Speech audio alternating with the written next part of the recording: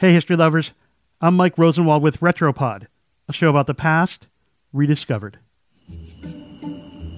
Today, let's go back to the fall of 1787. It had been a long week after an exhausting summer. On September 14th, delegates at the Constitutional Convention in Philadelphia put down their quill pens. They had just completed the final draft of the U.S. Constitution, which they would sign 3 days later. It was a Friday night, and one delegate named George Washington promptly went on the bender that began America. The founders' unofficial watering hole was called City Tavern, located 4 blocks from Independence Hall. That night, Washington was the guest of the Light Horse of Philadelphia, the volunteer cavalry troops that had crossed the Delaware and had spent an infamous winter at Valley Forge. The first troop, as the unit came to be known, could fight. And boy, could they drink. Just listen to their tab from the end of the night. 54 bottles of Madeira wine, 60 bottles of claret, 22 bottles of porter, 12 bottles of beer, and 8 bottles of cider and 7 bowls of punch, both of which were probably alcoholic.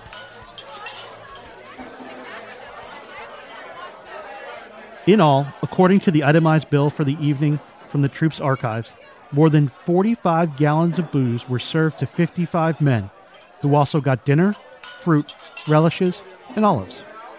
The 9 musicians and 7 waiters ran up their own liquor bill, 21 additional bottles of wine that the troop gladly paid for.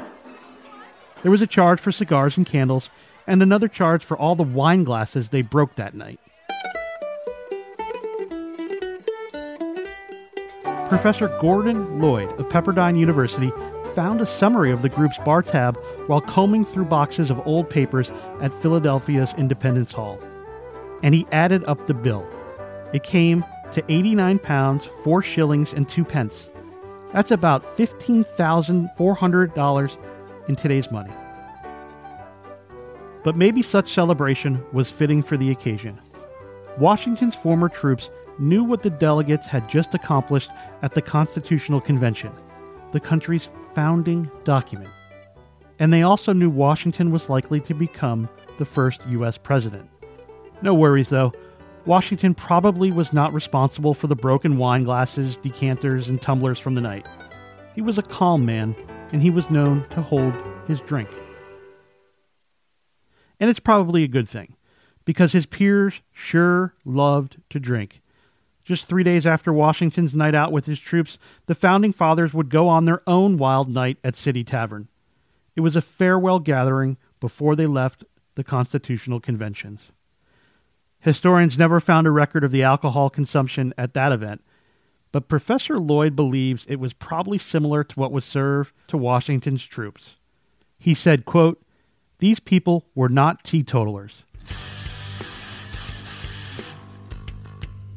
I'm Mike Rosenwald. Thanks for listening.